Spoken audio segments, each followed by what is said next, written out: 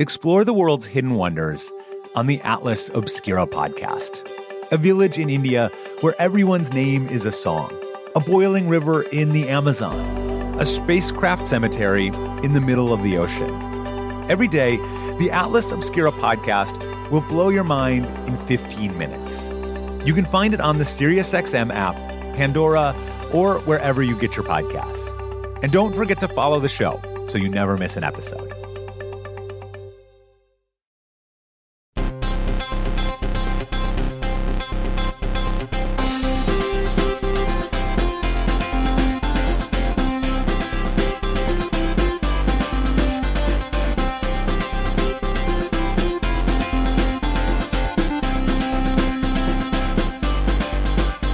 Welcome to Pod Save America. I'm John Favreau. I'm Dan Pfeiffer.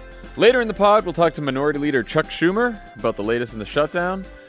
We're also going to talk about the 10 minutes of our lives that Trump stole from us on Tuesday evening, the latest on the negotiations to end this government shutdown, and how Paul Manafort's crack legal team couldn't figure out how to redact details about the potential conspiracy committed by their client in the 2016 election. Also, don't miss the first Pod Save the World episode of 2019. Includes new artwork, a real banger of a new theme song, and an interview with Congresswoman Elissa Slotkin, a former Assistant Secretary of Defense and CIA analyst. And don't forget that Pod Save America, Love It or Leave It, and Pod Save the People are all going on tour this year. You can buy tickets for some of those shows already at crooked.com/events. We'll be traveling all around the country again this year, with the first Pod Save America stops coming up in February in New Orleans, Durham, and Charleston, South Carolina. Go get some tickets. Okay, let's get to the news. On Tuesday night, Donald Trump wasted our time with the primetime address on immigration that was heavy on lies and completely devoid of news. He was so busy trying to scare the shit out of everyone with imaginary tales of immigrants pouring over the border to kill people that he didn't even talk about the fact that the federal government is shut down until about halfway through the speech. Dan, what did you think the White House was trying to accomplish with that speech? And did they accomplish it? I have no idea, and neither do they. Because there seem to be no, I mean, this is it's like the most Trump White House thing in the world, which we should just remind everyone, the Trump White House is staffed by people who couldn't get hired on third tier Republican campaigns and mostly just came from the backup green room at Fox News. So not the best. These are not the best people working. And they had it. The idea was to give a speech without thinking about why you're giving the speech and what you're trying to say. And it, like, the whole thing felt mailed in by everyone involved, mailed in by the speechwriter, mailed in by the speech giver, mailed in by the rest of the White House staff trying to explain it. And it is because if smart people were in charge here, the way shutdowns end is one side feels political pressure to give in, to make a concession or to fold. That is how the shutdown in the 90s ended between Gingrich and Clinton. It's how the shutdown in 2013 ended between Obama and the Republicans over the Affordable Care Act. And if that is the only way it ends, then the way you do that is you make an argument to appeal to people beyond your base, right? Like Trump's base being behind him does nothing, puts no pressure on Senate Democrats or Nancy Pelosi. Independents and some Democrats siding with Trump would put that pressure on him. But he made no argument that has any history of success in persuading those voters. He just doubled down on the same old racist talking points that he's been doing for 4 years that have done nothing to grow support for his immigration agenda. Yeah, Dara Lind from Vox calls it the immigrants are coming over the border to kill you speech. And she points out that it's literally the only speech he knows how to give. It's the one he gave when he announced his candidacy. It's the one he gave all through the 2016 campaign at the convention. It's the American Carnage speech in the inaugural. It was during the 2018 midterms. There's one trick he has in his bag when his back's up against the wall and he's not doing well politically, and that is telling people that immigrants are coming to kill them. That's it. That's his whole political arsenal right there. Yeah, the whole thing was an embarrassing moment for the president, the White House, the media, the television networks. It was just Yeah. The whole thing was a sad statement on the current state of affairs in America. And look, if you don't believe a couple partisan hacks like us, here's what the White House thought about the speech, according to a tweet from Maggie Haberman that reads, "For what it's worth, inside Trump's orbit, advisors are feeling good about how he did during the Oval Office address. The main point they have all emphasized is that Trump, who is often described in coverage as fuming, was calm and controlled in the delivery. No prompter stumbles, etc." So it seems like they're happy he was able to read the words. I mean, just that, so people right? understand.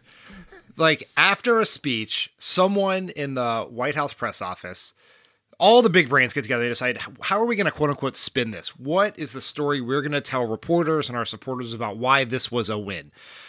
And so all of these small brains got together, and what they decided was, this is a win because Trump proved he can read. Like, that's it. It's not he gave a powerful soaring oratory or he made a compelling case. It's he didn't trip over his own tongue. Kudos, people. Great job. No prompter stumbles, etc. The reviews are in. It's also worth noting, by the way, that Trump apparently didn't want to give the speech. Here's Peter Baker writing in the New York Times, quote, "Privately, Mr. Trump dismissed his own strategy as pointless. In an off-the-record lunch with television anchors hours before the address, he made clear in blunt terms that he was not inclined to give the speech or go to Texas, but was talked into it by advisors.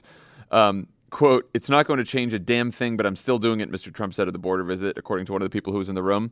"The trip was merely a photo opportunity," he said. "But," he said, gesturing at his communications aides, Bill Shine, Sarah Huckabee Sanders, and Kellyanne Conway, "these people behind you say it's worth it."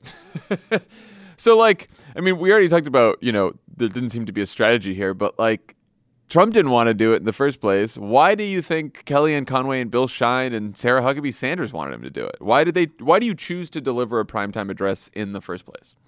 Well, I think in this case, it is because they are losing. The clock is running down, and the only play in your book is to throw a Hail Mary pass, right? This is it.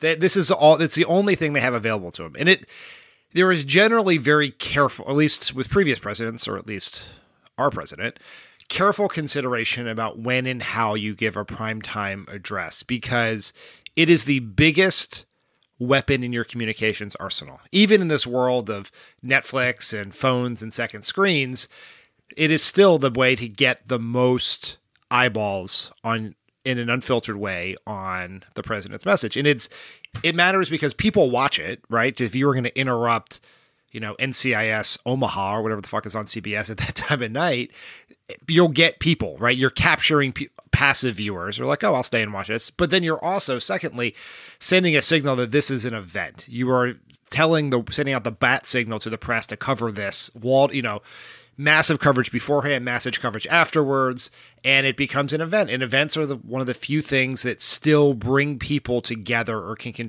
dominate the conversation in this media age. And so it's a huge deal. But if you're going to play the card, you better play it well and play it at the right time. And that is why this was, I think, such a fundamental mistake, which is they played their biggest card, in part, I think, because congressional Republicans are probably on their ass a little bit about why they are losing the public opinion battles and why Trump isn't doing more to try to win it. So now they've played the card. Now, and if the polls don't change, now what's going to happen?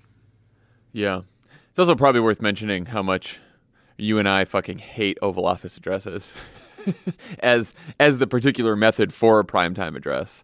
And certainly, we never thought Obama did well in Oval Office addresses. Certainly Trump looks like he's reading a hostage statement. Like, there is something to be said for the idea that they are an antiquated mode of communication in this day and age. Even if a primetime address in general is your biggest weapon, sitting behind that desk and just staring into the screen does seem a little outdated.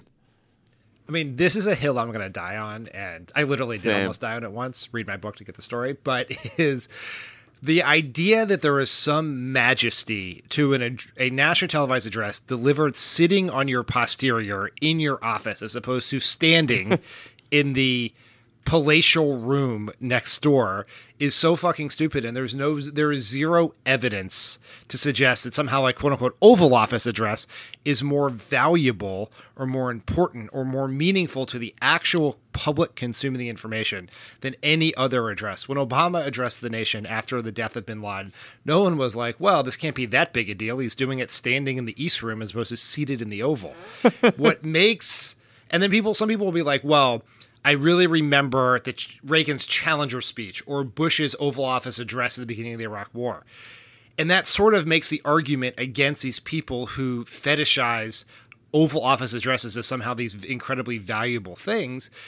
It is the context of how the speech was given and the words in the speech that make it memorable, not where it was delivered.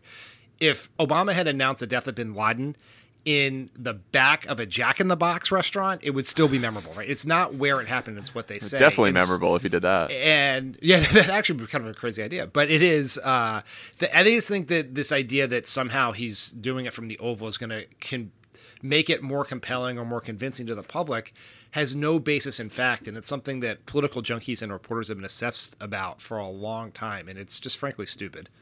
Very dumb. So there was a lot of debate in the lead up to the speech about whether the networks should have given Trump the time in the first place. Where do you come down on this one? Was it the right decision? No, it was not the right decision. It was a tough decision. I understand that because all of their rules and decision making is based on a previous model of normal presidents who aren't known liars, but they gave their time for nothing new. Trump said nothing new. You learn nothing from that speech that you couldn't have learned by following Trump on Twitter or watching one of his rallies. And they gave 10 minutes of their very valuable time for pure partisan propaganda. And I think it was a mistake. And the networks have a decision to make. What is a greater responsibility? The responsibility to ensure that your viewers get accurate information in real time, or appearing quote unquote balanced by giving your airtime to Trump. And they chose the latter, and that was a mistake. I mean, no one is better off for having had that happen, and there was no reason that he couldn't have given the speech and they couldn't have covered it as a news story, not as an event of national importance, because that's the threshold for a primetime address. Yeah, I was going to say, I mean, there was so much talk in the lead up to the speech about, maybe network shouldn't give him the time because he lies so much. And to me, that's almost, it's obviously he does lie all the time. He lied a ton in the speech, and it's ridiculous. And I do think that the media did a fairly good job fact-checking him, at least the television media, in the moments following the speech and in the next day. But to me, the bigger problem with giving him the time is the lack of news value, right? Like if you're going to say, well, yeah, he's the president of the United States, of course he gets to address the nation if he has something important to say. To me, you have to. The White House. It's incumbent upon the White House to tell the networks, well, he's got a pretty big announcement tonight, or he's going to make some news tonight, and so you're going to want to, please let him make that news because he has something really important to say to the country that's new and different. And clearly they didn't make that case to the networks, and the networks said yes anyway. No, the networks got bullied. They did. They were scared. They all knew what was going to happen. Everyone knew what was going to happen. And they twisted themselves into a pretzel to justify doing this because they are more afraid of being called biased than doing the right thing. And that is a structural advantage that the right wing has had in media for a while now, because right wing criticism is the tail that wags the dog at many media organizations in this country, but particularly the networks, which are owned by large corporations. Yeah. So after Trump finished, Chuck Schumer and Nancy Pelosi crowded around a single podium, stared into our souls, delivered a very memeable rebuttal. Optics aside from that, because obviously they're fun to mock but shouldn't be taken too seriously. How do you think their message came across? The message was good. I mean, it was the right message. They responded to Trump. They have the political, moral, factual high ground in this issue, which is this shutdown is fucking stupid, and there's no reason the government can't be open while the two parties try to come to some sort of an agreement on border security. There's no logical reason why it has to be happening. And they made that case. Look, this isn't a nationally televised addresses they're not easy for anyone. Nancy Pelosi and Chuck Schumer are not in their jobs because they are the best spokespeople in the party. They're in their jobs because of their leadership qualities, their strategic acumen, their ability to build coalitions within their caucuses, not because they're the best speech givers. And so even in the most ideal circumstances where you have weeks to prepare for this, being the person who responds to the president is like a graveyard of political futures, right? Marco Rubio embarrassed himself and never recovered. Bobby Jindal embarrassed himself and never recovered. People who do it usually are never heard from again. And they had one day to prepare for it. So in that sense, I think they did about as well as you could expect in that situation, even if they did spark what I thought was John Levitt's funniest tweet of 2019 thus far, and maybe 2018, where he said, coming to you live, up next live, parents who hate the groom. Parents of the bride who hate the groom. I thought that was very funny. My only thing with it is, you're right. Primetime addresses and responses in particular are like very difficult to pull off. Just about no one does it. Just have one person do it. Definitely don't have two people at a podium. Next time they got to do this, do a little rock, scissors, paper to see, who gets the slot if they can't pick between Chuck and Nancy.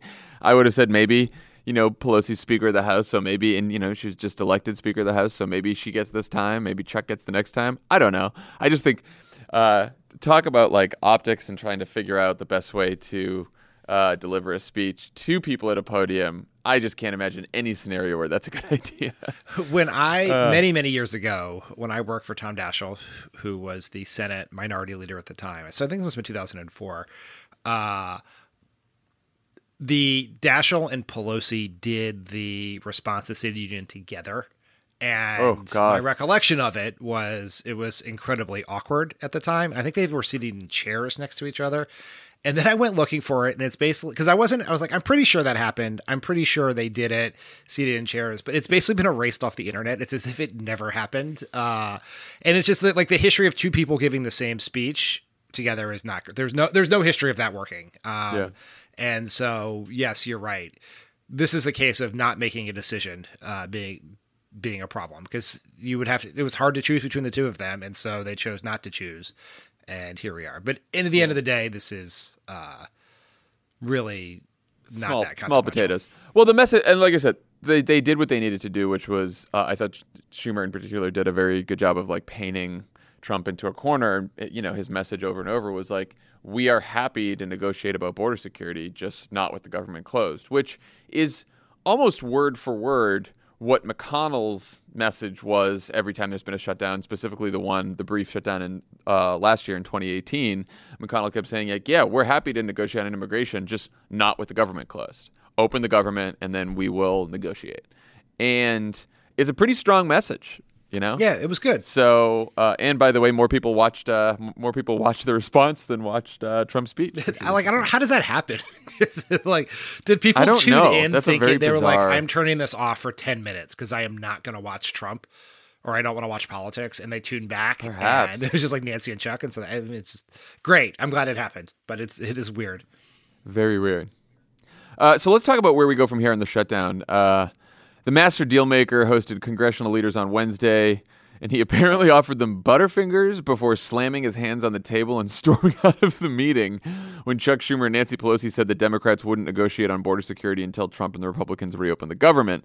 Trump tweeted, "Just left a meeting with Chuck and Nancy, a total waste of time. I asked what is going to happen in 30 days if I quickly open things up. Are you going to approve border security, which includes a wall or steel barrier? Nancy said no. I said bye-bye. Nothing else works."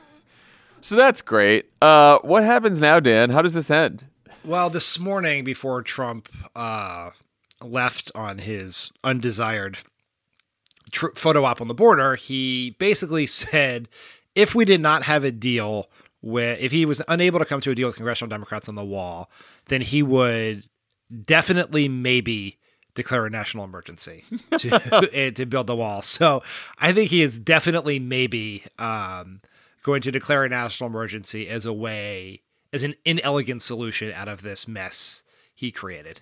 And what is the response to that going to be? I mean, we'll talk to Schumer about this in a few, but it seems like all the options are legal in nature, that that there'll be a bunch of lawsuits to try to stop him from doing this because it seems highly illegal to declare a national emergency when we're not at war, and for a whole bunch of other reasons that you can all read legal scholars talk about. But I don't know. What do you think?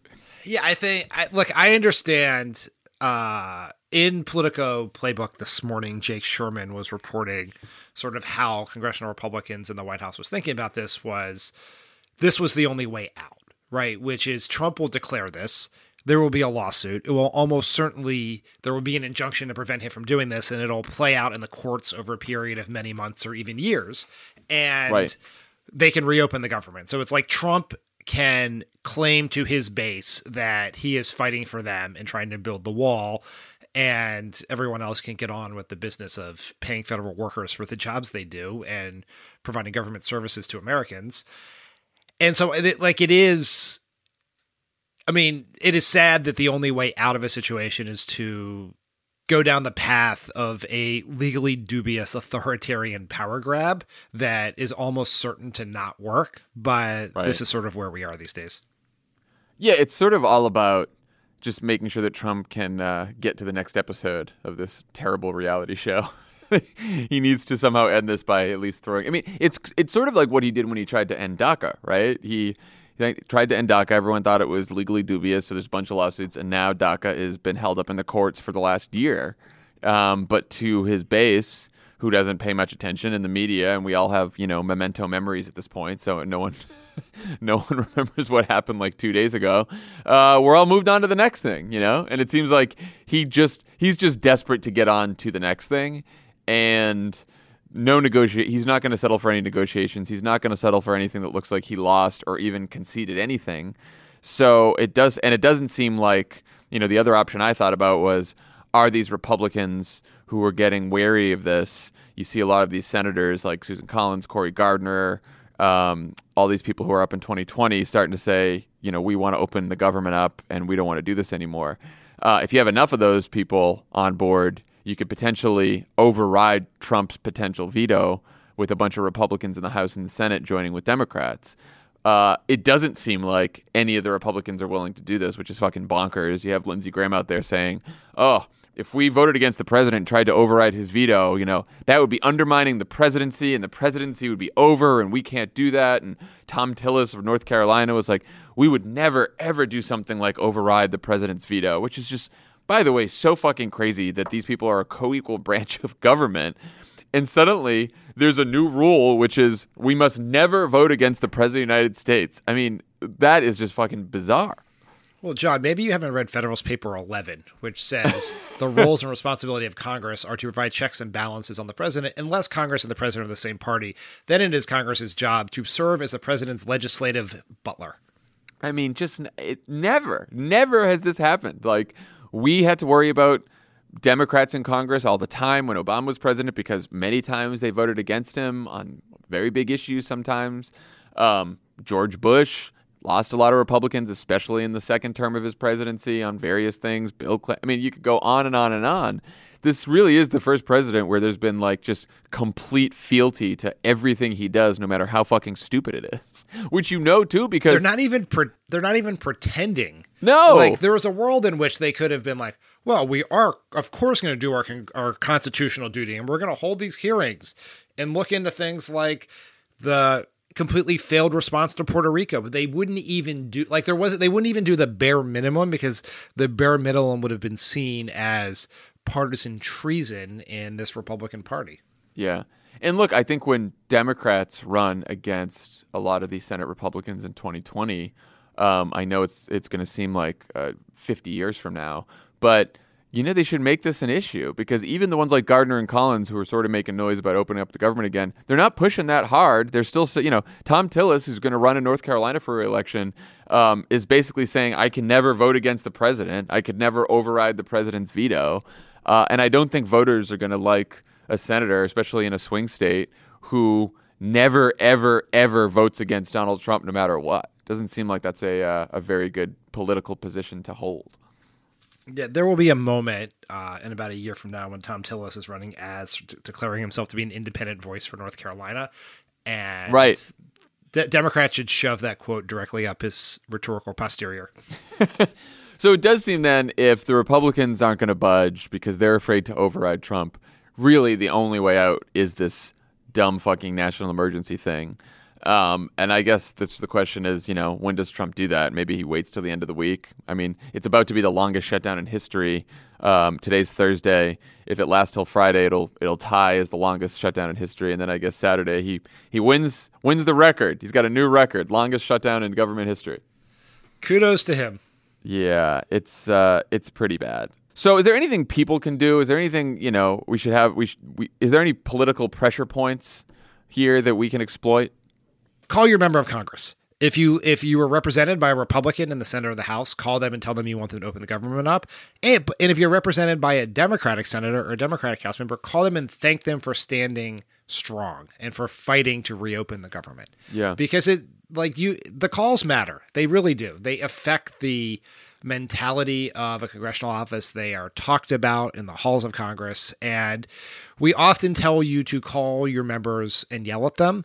Also call them and thank them, because this is tough, particularly for some of these newly elected members who are in either Trump districts or districts that are very purple or are going to be targeted again in 2020. Let them know that you appreciate them doing what they said they were going to do on the campaign trail, which is serve as a check on Trump. Yeah.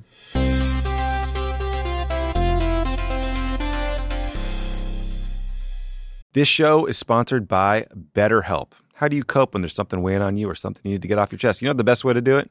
Best way to cope is to talk about it. Not just cram it down, not do what generations of New Englanders have done, just stuff their feelings down, maybe cover it with a coat of booze. No, you got to talk to someone. You got to work it out, get it off your chest. And just by doing that, you will feel better. We all carry around different stressors, big and small. When we keep them bottled up, it can start to affect us negatively. Therapy is a safe space to get things off your chest and to figure out how to work through whatever's weighing you down. If you're thinking of starting therapy, give BetterHelp a try. It's entirely online, designed to be convenient, flexible, and suited to your schedule. Just fill out a brief questionnaire to get matched with a licensed therapist and switch therapists anytime for no additional charge.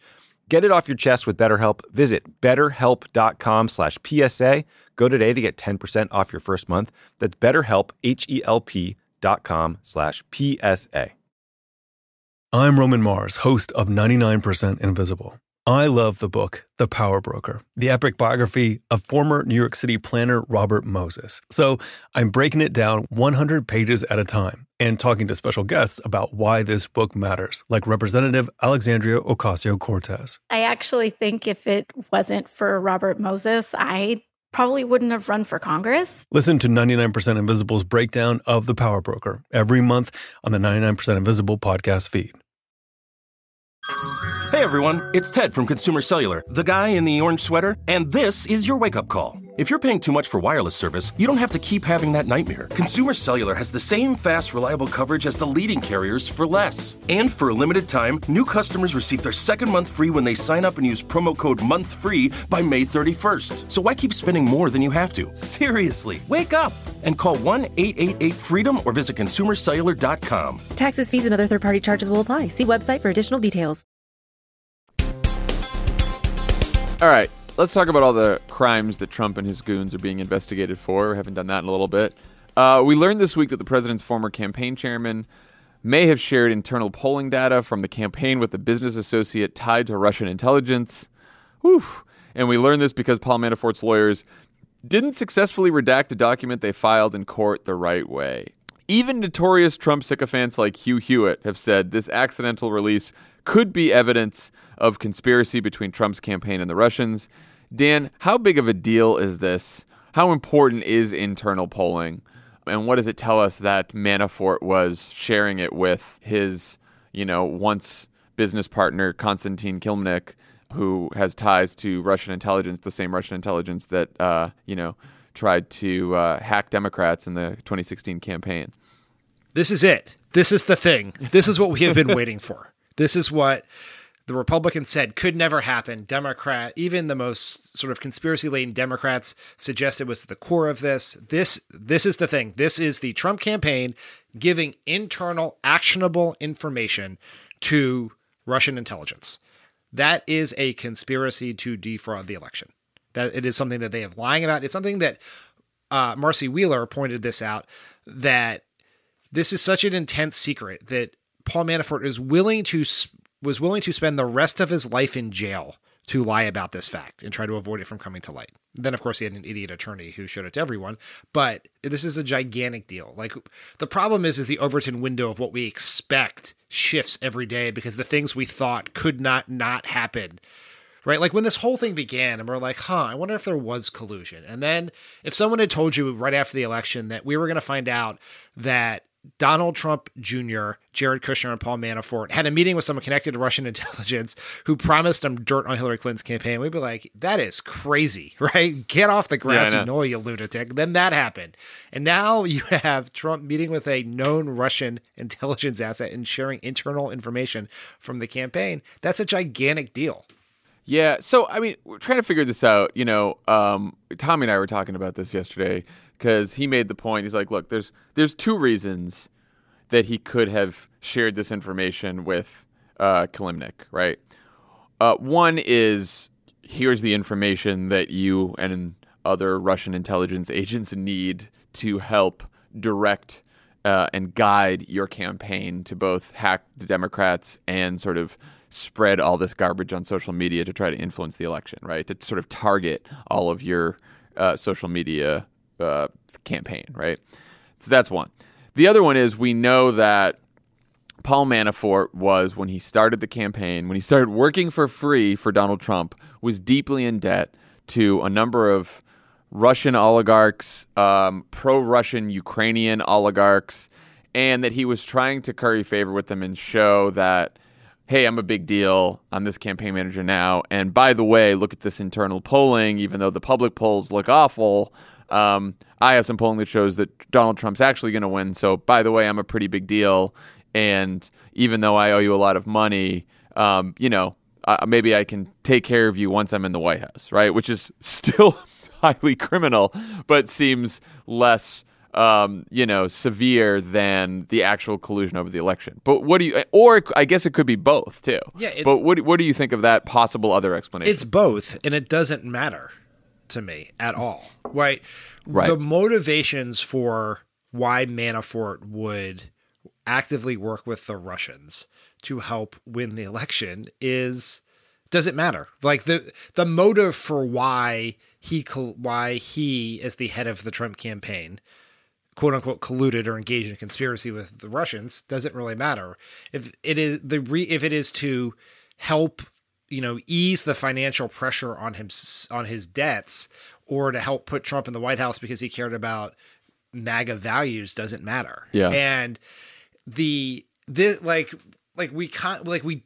take yes for an answer, people. Like, this is like, it is all before us. It has all happened. We have all the circumstantial and actual evidence you need to prove that many people within Trump's orbit engaged in a conspiracy with Russians to alter the effect of the election. Like, that is why they took the meeting. That is why Manafort gave this information. All these things pieced together paint a very clear picture of a campaign actively willing to work with an adversary of the United States to try to win an election.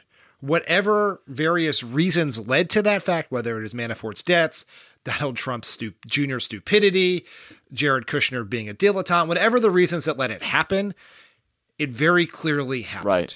Right. And the question will be for the voters in Congress, what is your response to that?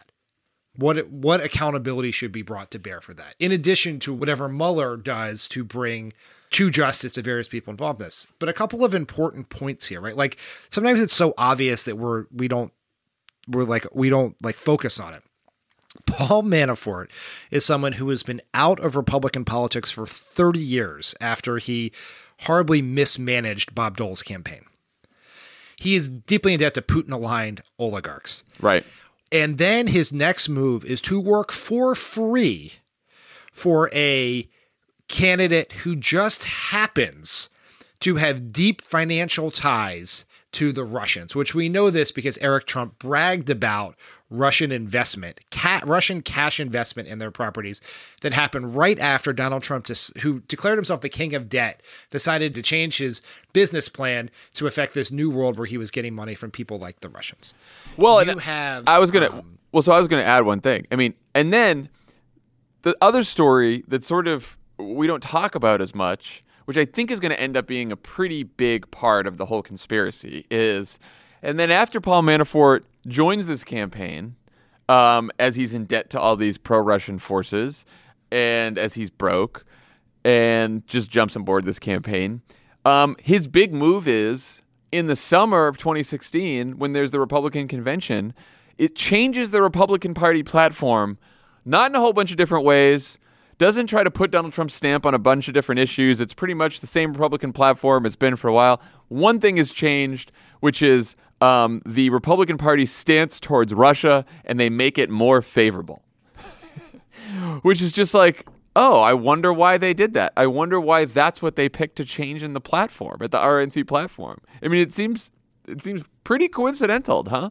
Yeah, and then two other points that are just so that make it so clear that there is something very rotten here, which is everyone from Donald Trump to Donald Trump Jr. to Paul Manafort to Jared Kushner all lied repeatedly. In many cases, right, under oath or at risk of criminal prosecution, lied about their contacts with Russians over and over again. And then you also have various other things like Roger Stone being in contact with WikiLeaks, who was responsible for the distribution of the hacked information. You have all this stuff that is right there before us, including, which we can never mention enough, which is that Jared Kushner was involved in a plan to set up a secret back channel with the Russians so that he could communicate with the Russians outside of the eyes and ears of the United States law enforcement and intelligence agencies. Like, if you were to just take it out of the context of American politics in this soap opera drama of terribleness we've been living for the last years and just present this set of facts to someone, they would be like, of course these people are fucking guilty. It is so obvious, but we are unwilling to take yes for an answer because once you take yes for an answer, then you have to do something about it. And as you guys talked about on Monday, people are scared shitless about having to actually do something about this because it seems politically risky and it's a giant deal. And the idea that the President of the United States and the collection of corrupt criminals that he worked with broke multiple laws to help him win the office is something that sort of breaks the brain of the body politic. But it's all right here. It is plainly obvious for everyone to see. And the question is, what are we going to do about it?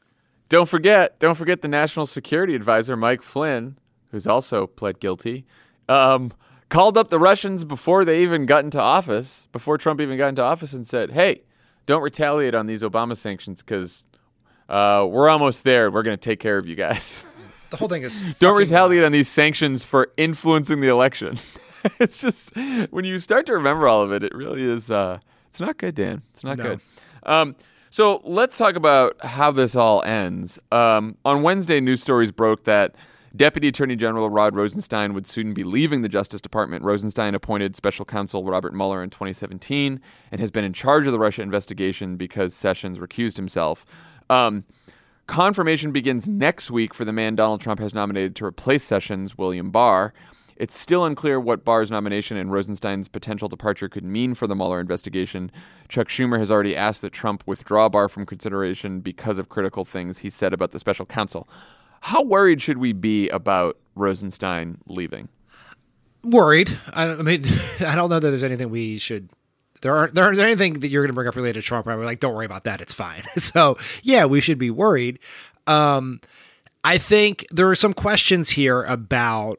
And the reporting's been a little mixed on this. About some reporting, I think from CNN, talked about how Rosenstein has said he basically wants to stay to make sure, to the point in which there's like he knows the Mueller investigation is in a good place or is coming to an end or something like that. And so I don't really know how much to worry, but there is one factor overhanging this, which is it's not entirely clear that ethics officials at the Justice Department will allow Barr to oversee the Mueller investigation, right? I mean, obviously he can override that recommendation, but we live in a world where Democrats have subpoena powers. So ethics officials, Department of Justice will make a recommendation on whether he needs to recuse himself or not. And if that is not made public, or he does not recuse, Democrats can certainly subpoena that piece of information and find out what the recommendation was. So we just don't really know enough to know. But every day, particularly as the facts get worse and worse for Trump, he has proven himself to be a particularly rash and irrational individual. So I think every day that he does not fire Mueller is a small miracle. Yeah, I mean, look, there was a Washington Post story last night too that, Rudy and the rest of the goons who are Trump's lawyers are already preparing to try to prevent as much of the Mueller report as possible from ever seeing the light of day. They're going to try to claim executive privilege, which is basically saying, oh, well, if this report involves conversations that the president had with his advisors, those conversations are always supposed to be privileged. Otherwise, how can a president have honest conversations with his advisors?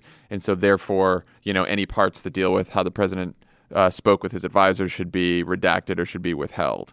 But I would suggest that everyone reads, there was a thread on Twitter from Neil Katyal, who was was acting Solicitor General under Obama, I believe, and also wrote the special counsel regulations in the first place. And Neil believes that the way that the regulations are written, that pretty much in every scenario, Mueller can trigger a report that has to go to Congress and ultimately the public, because the way that the regulations were designed, they were designed so that an administration couldn't cover up the results of an investigation like this, and he feels fairly confident that Giuliani or Barr or whoever will not be able to prevent this report from seeing the light of day, which I found some solace in. Yeah, I thought that was a good thread, and it makes a lot of sense. And it seems even highly likely that under all scenarios, the report will find its way to the public, either through actual release, through delivery to Congress, through subpoena, through leak. I have great hope and a decent amount of confidence that it will come out.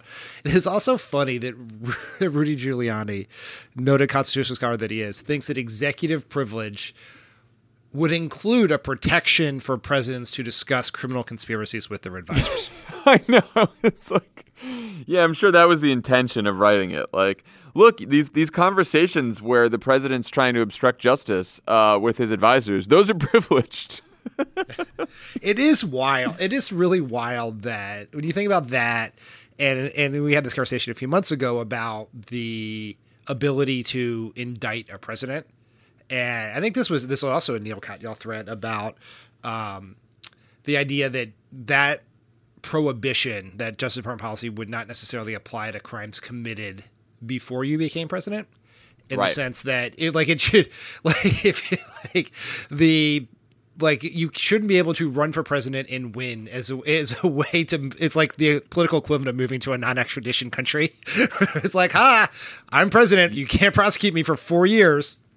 Yeah, you can't cheat to win the presidency and then think that by winning it's a get out of jail free card. Like that's just this. I'm fairly sure that's not what the founders intended. I'm not a constitutional scholar, but I would wager. No one involved in this is a constitutional scholar. Not Rudy, not Paul Manafort. They're not even constitutional. There are no scholars in this. This is I've said it before. It's a conspiracy of dunces. That is a conspiracy of dunces. Okay. When we come back, we will talk to Senate Minority Leader Chuck Schumer.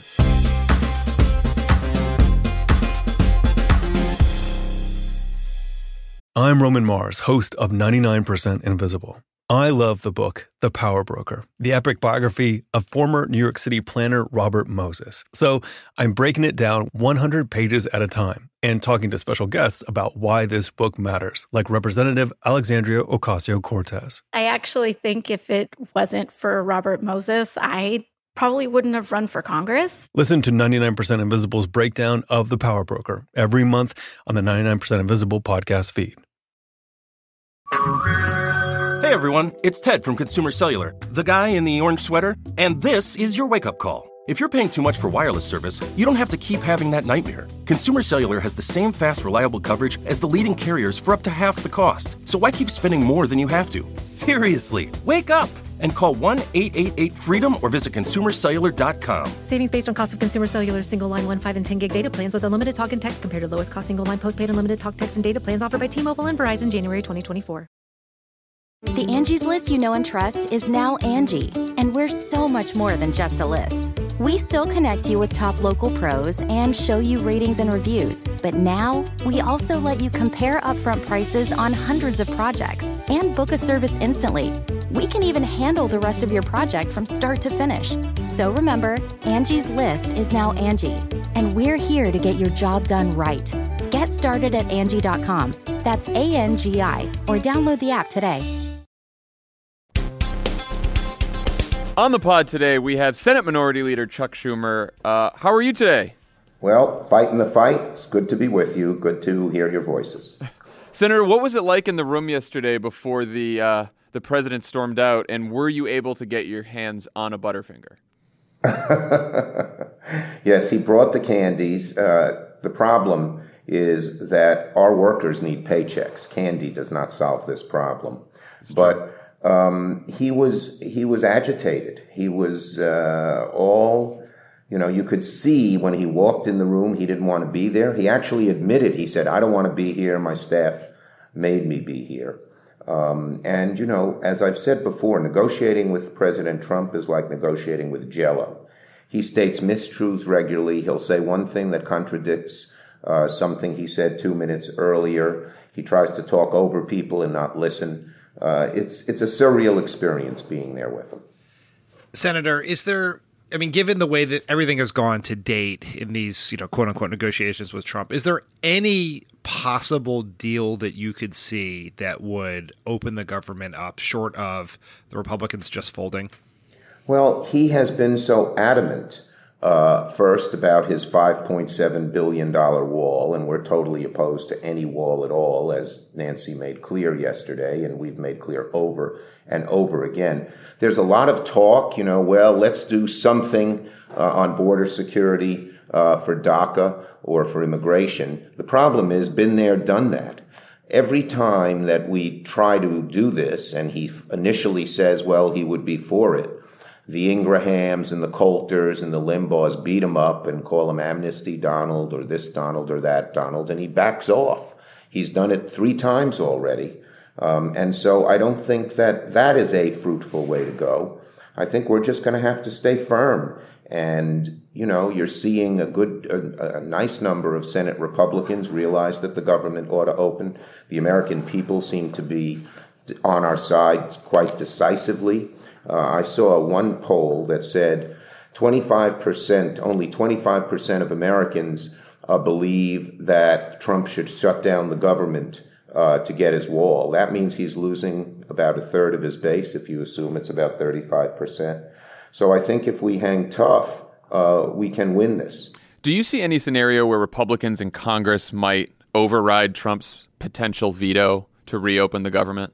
Well, initially, McConnell put on the floor this, it was then more than 30 days. It expires February 8th, so it's about 30 days now. And it got unanimous support. My guess is if you went inside the heads of our 53 Republican senators, probably about 40 would say we ought to open up the government and negotiate. They know this is a loser for them. But as the past has shown, they're just so afraid to buck Donald Trump, given his success at backing candidates in Republican primaries, that even though they know it's bad for the country, even though they know it's bad for their party, they sort of stick with him. But there has been an erosion. Every day you hear one or two Republicans say that we ought to open up the government and then negotiate. I think the number who've done it publicly is 5 or 6, and there are 3 or 4 more who have said it privately. So I think it's moving in our direction, even with the Republicans. Senator, this morning, President Trump sent a pretty clear signal that he is willing to invoke a national emergency to A, get us well, and B, maybe find a way out of this mess he's found himself in. What's your reaction to that idea? And also, how would Senate Democrats respond if Trump were to go that path? Okay, I'd say 2 things here. First, he can talk about it. I don't believe that it's legally sustainable. There was a really good op-ed, which I would commend to your readers, by Professor Ackerman from Yale Law School, which I think made it pretty clear that it will, of course, be challenged in court the minute he should do it by all kinds of different people. Standing is an issue here, so the more suits, the better. So I think legally it would be blocked. But, Nancy and I have talked about it, and we work very closely together, as you know, and we'd look at any legislative way to stop it as well. Are you committed to holding up all Senate business until the shutdown ends? Well, as you know, we held up that first bill, which was called S1. They're going to make us vote on it again this afternoon. But we had, close to every Democratic senator on the floor of the Senate at 10:30 this morning, where both Ben Cardin and Chris Van Hollen asked that McConnell put on the floor the 6 bills that would open up the government, the 8 cabinet departments that are not Homeland Security, and then a separate bill that would open up Homeland Security, and they blocked it. And we have said, hey, we will go forward on this bill if you let us have a vote on opening up the government, which I'm sure would pass and pass overwhelmingly, because then a lot of these Republicans I mentioned who are scared of Trump would be smoked out. And we're gonna look at every bill that comes forward very critically, and we're gonna look at each bill and decide what the right course is. We're continuing to stay strong on S1 here. Are you surprised by Senator McConnell's essential absence from all of this, sort of deciding that he was going to abdicate all of his authority to Trump? Well, he sort of in the past has bragged that he's the expert at avoiding shutdowns, that he's the great negotiator to avoid shutdowns, and now he's ducking. When the House was Republican, he said, well, we have to get President Trump to sign it. But 2 things have happened since then. The first is the House is Democratic, so they'll pass bills to open up the government, which was much harder. But second, in the Senate, we actually passed a proposal unanimously, not a single Republican dissented, that would require the government to stay open. So I think his arguments don't make much sense. And I said to him on the floor, he was objecting to us bringing up the open up the government bills. And I said, Leader McConnell, I have 3 words for you. Open the government. And then I said, it's in your hands. And he had nothing to say. He knows he's stuck. He's stuck because his party is divided, with more of them still sticking with Trump than the number who have come with us. I also think he's looking home at politics in Kentucky. And you may remember 6 years ago, he had a pretty tough primary from someone who was to the right of him and a Trumpite. So I think he knows better, I'd say that, but I think at the same time, he's very reluctant to move forward. We need a bunch more Republican senators, and I would urge your listeners, particularly if they have a Republican senator in their home states, to email, to tweet, to call, to write. It's heartbreaking to see what he's doing. You asked about the meeting with him. One of the reasons Nancy and I go to these meetings is to speak the truth. He's in sort of this bubble. You can see it with the staff around him. No one tells him what's going on, the truth. So he likes to brag. All these workers are for shutting down the government for the wall. And I told him, I said, there are counties in upstate New York that you carried in 2016 and that I carried. Let me tell you what's happening. Farmers are really angry about your shutdown, Mr. President, because they can't get their farm loans and they have to get them now because they need money for planting. I said, people, veterans and others can't get mortgages. I told him the story of a fire dispatcher, actually, who just bought a house. His wife is pregnant. They're being kicked out of their present accommodations in a month or two, but because FHA can't sign the statement, they have nowhere to go. And I said, don't be under the illusion that people like what you're doing. They don't. It's very bad for you. You should have seen his face. He doesn't hear things like that. Yeah. So, that's he's not winning this fight, I don't think in any part of the country. So obviously the border is more secure, more militarized than at any time in history. You've said that, if the president is willing to open up the government, you would be willing to negotiate on border security. What, if any, additional security do you believe we need on the southern border? Yeah, our position is pretty clear. We're for doing basically what we did last year, which is 1.375 for no wall, but for ways to improve border security, drones, sensors, things at the port of entry that can detect drugs and fentanyl and all these other bad, terrible things that are coming in. So we're willing to do border security, but we don't believe the wall is the way to go. And our position, which has united our caucus and the House caucus, is go with last year's proposal, which got Democratic and Republican support. And that's what we proposed. Senator Schumer, thank you for joining us. We appreciate you giving us the time. Nice to talk to you, and hope I'll see you, or at least talk to you again soon. Thanks to Chuck Schumer for joining us today, and we will talk to you next week. Bye, everyone.